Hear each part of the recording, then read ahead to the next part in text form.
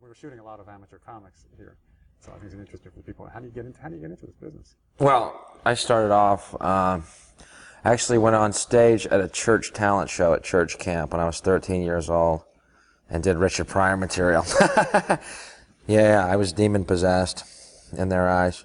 But I started off then, and then I was interested in comedy real early on, and this is like 1977, I guess, 76, and then the clubs started popping up all over the country, because I remember watching as a kid, watching comics on Carson, and that's when he started having them on like every week and then every night. Why did they start popping up all over the country? Well, I think it's because my own opinion is comedy is the last bastion of free speech. You get to see on stage at a comedy club someone calling a spade, not any network censorship. You know, and this is when it's good. I'm not saying it's all like that by any stretch of the imagination. You get your share of hacks, of course. In any booming business, you're going to get the leeches and bootlickers, you know. But for me, it is something you go to see where you can't see anywhere else. Not even when you see a comic on television can you see him really do his stuff. You don't ever see Richard Pryor on network TV doing his stand-up act. Now, if you come into a club, you can see a guy no holds barred doing anything, you know, and a lot of people abuse that and they do old dirty jokes, or the people come to see dirty jokes. I don't really believe that, but when it's good, you get to see people, freedom of speech, different ideas, different opinions, and done humorously. The common perception is that most comics are screwed up. Have you found that to be true? No, I don't believe that. That's a myth.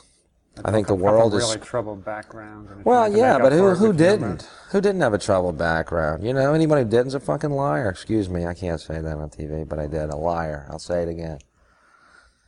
No, I used to think that. I did. I thought, because the Woody Allen, ooh, I'm so depressed, you know, but it occurred to me finally that actually the world is very screwed up and people need comedians to set it right, you know. It's kind of like, I heard a good description of humor. It reframes reality in a positive light. So I think comics are really kind of doorways to a different understanding of a very, very mixed up and very depressing world. So you're telling me you have an evangelical mission here? No, I do it for me.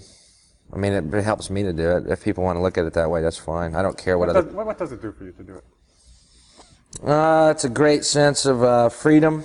I feel very honest on stage when I don't really feel honest in other parts. I guess that's a lot to do with control as well. I do have a talent at it, and that it always is fun to do what you have a talent at. You know, when you have a talent at something and you do it and it works, there's like, you know, they say, well, there's nothing like that feeling. That's what I feel. I feel alive when I do it, and it's addictive. You know, it's like racing cars, I guess. You know what I mean? Or hitting the home run. You just go, I'll go through a slump for 5 years to have that feeling again. You know, but you know, fortunately, their clubs are everywhere, and you don't have to wait. You can do it every night. You know. So, are you on every night? Does it work every night? Not every night. The way I have very, very, very high standards for myself, but you know, you get to a point where you can be a professional and you still perform, and the audience doesn't really know the difference. So, in that regard, I am on every night.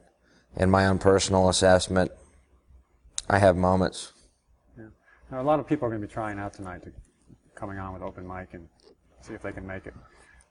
Does it take a certain kind of person to hold up on the stage by yourself, be that vulnerable? Sure it does. It's not for everybody. If it was for everybody, everybody would do it. It's obviously, you know, you work an hour a night and make great money. Who wouldn't choose that if they could do it, you know? And a lot of people think it's real easy to do. A lot of people think because they're the class clown they can do it. They don't know what it takes to go into it, you know? And it's not even just getting into a nightclub. This is nothing. This is a learning place. That's all this is, you know? If you want to really communicate with people, you obviously want to connect with everybody. So you're going to have to work up to, you know, television or movies or some type of medium. So these people who are trying out to get into clubs, there's so many echelons of this whole business, you know. What's the top? Well, I guess it's every top is a personal top, you know. Carson's got his thing. Letterman's got his thing. Everyone's got a different thing. Whatever makes you happy. It's so individualized. It's unbelievable. So what would make you happy? I mean, where do you go from here? I don't know. For myself, I still like to perform. So I guess what I'm doing, you know, where that will lead, I do not know. I don't want to work clubs the rest of my life, but I do like performing. I just would like to have bigger audiences, less dates on the road. You know, that would be nice for the next step, I guess. What is the life on the road? I mean, every night, every week, another club? It can be like anything, good or bad, depending on how you look at it. And I've looked at it both. I spent years hating it. I spent years drunk, partying. Oh, this is a nightmare. And then it occurred to me in a moment of lucid gratitude, I work an hour a night, I make tons of money, people love me, I get to go on stage and tell people what I think, and they listen, and not only listen, but laugh. I'm going to hate this? Then I would be definitely a desperately troubled person. It's a great life. Not that I want to travel the rest of my life. I'm young. I can do it now. I don't mind that. They pay me to go to cities I would never go on my own, you know, reconnaissance. And that's neat. But I don't want to do this the rest of my life traveling because I hate to travel. You know, I like being here. I like being where I get. I don't like the airports. There's nothing romantic about traveling. Case closed. I'm a little tired of it. I've got bags at home. I got bags with the luggage tag things. I mean, that thick. It's like a fungo bat of luggage tags. Any advice that you'd give to someone who's watching this show and thinking they'd like to be a stand-up comic? Any warnings? There's really nothing unless, you know, it's a choice you got to make. And if you make it, the only advice I would tell you is you got to keep working at it. You got to be yourself. Don't take cheap shots. You got to be yourself. If you got it, you got it. And that's a choice you got to make on your own. You and your personal God. You know, there's no way to do it. You just got to be yourself, and you got to believe, like anything. You just got to believe it. Okay, thanks a lot. You want to do it. You're going on tonight, aren't you? Yeah, right after you. Good luck.